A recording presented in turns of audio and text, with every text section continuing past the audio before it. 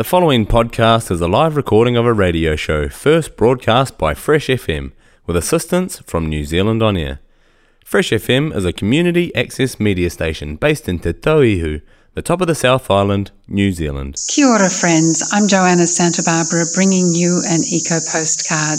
Each week I send you a small snapshot of a few things going on in our beautiful world.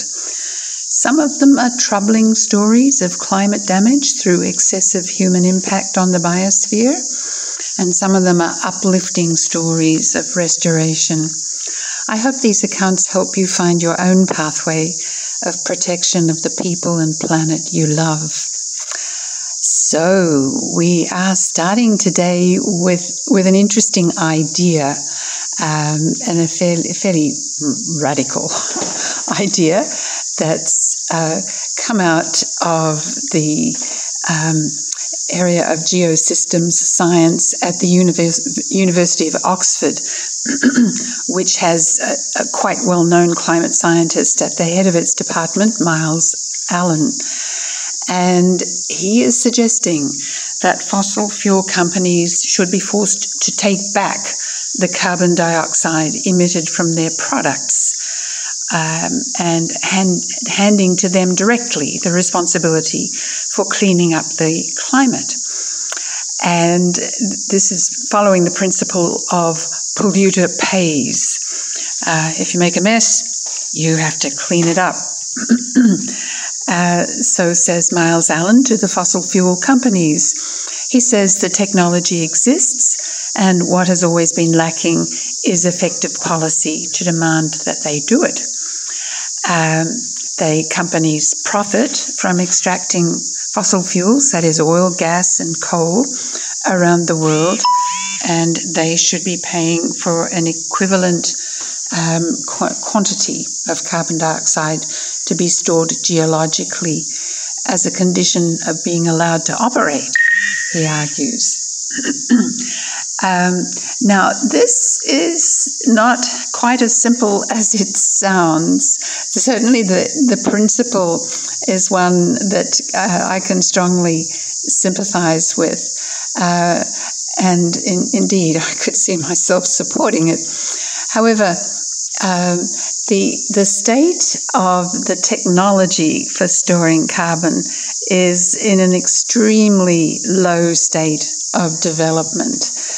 It has never been done at scale, and there is very little move to adopt the technology that exists, and it's incredibly expensive. Of course, it also takes carbon-intensive energy to actually do it, to pump the carbon dioxide underground and to make the pipes to do it, and so on.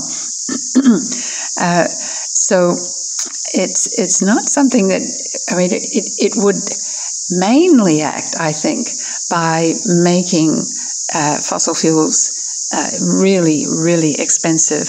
If those who produce them have to pay to put it back in the ground, then coal, oil and gas would become far more expensive than they are today, which one might say would be a good thing, because it would be a major deterrent against using them.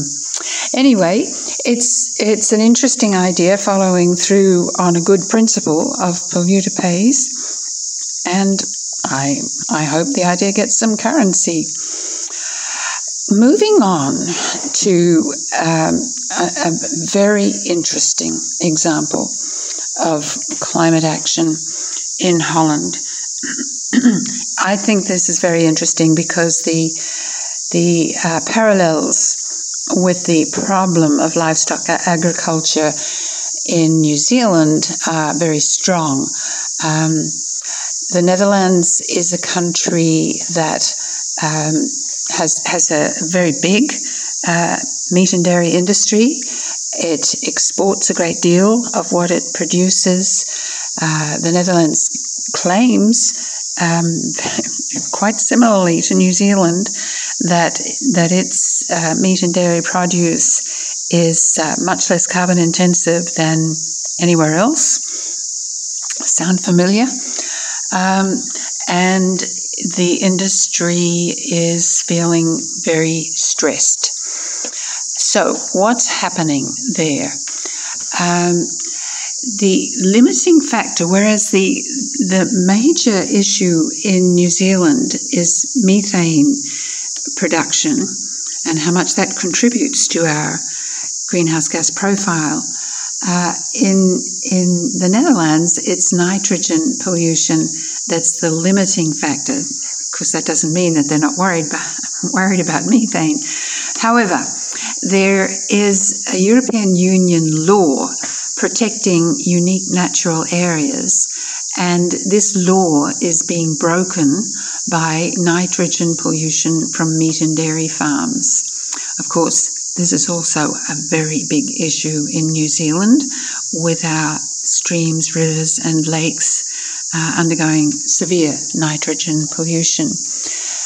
The Netherlands government has decided that it has reached peak meat and dairy, and they've set aside money to buy out the worst polluting farms over the next years.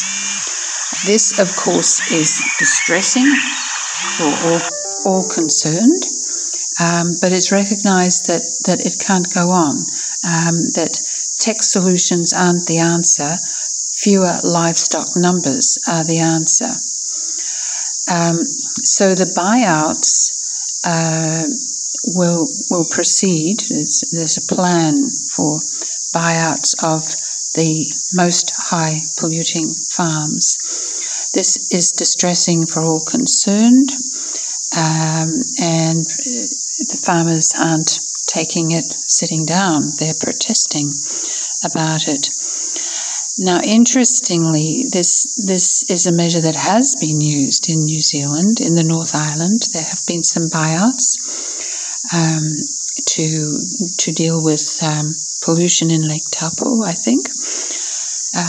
But one way or another, pollution costs the government and the people over many years.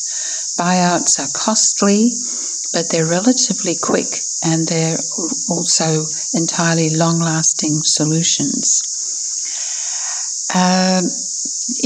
Just very interesting, I think, for us in this country,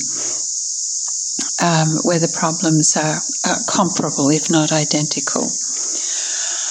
Okay, here is another strong-minded solution to climate problems. And this one is closer to home. It's in New South Wales, where the New South Wales Environmental Watchdog, which is called the Environmental Protection Authority, has released what it calls Australia's most comprehensive plan to regulate carbon emissions. It's going to require companies to show how they will hit net zero by 2050. And it's encouraging them to improve resilience in a warming world. Not sure what that means, but it's in there in this new policy. So this has just been released, and it'll identify what progress is already underway by companies that are now covered by pollution licenses. People who are already licensed because they're carbon intensive will be given a mandatory survey to show how they're contributing to the New South Wales Government climate change objectives, with some quite stringent targets. For example, they need to cut emissions by 70% by 2035. So the companies have to prepare their own climate change mitigation and adaptation plans, and they have to show that they're progressing over time.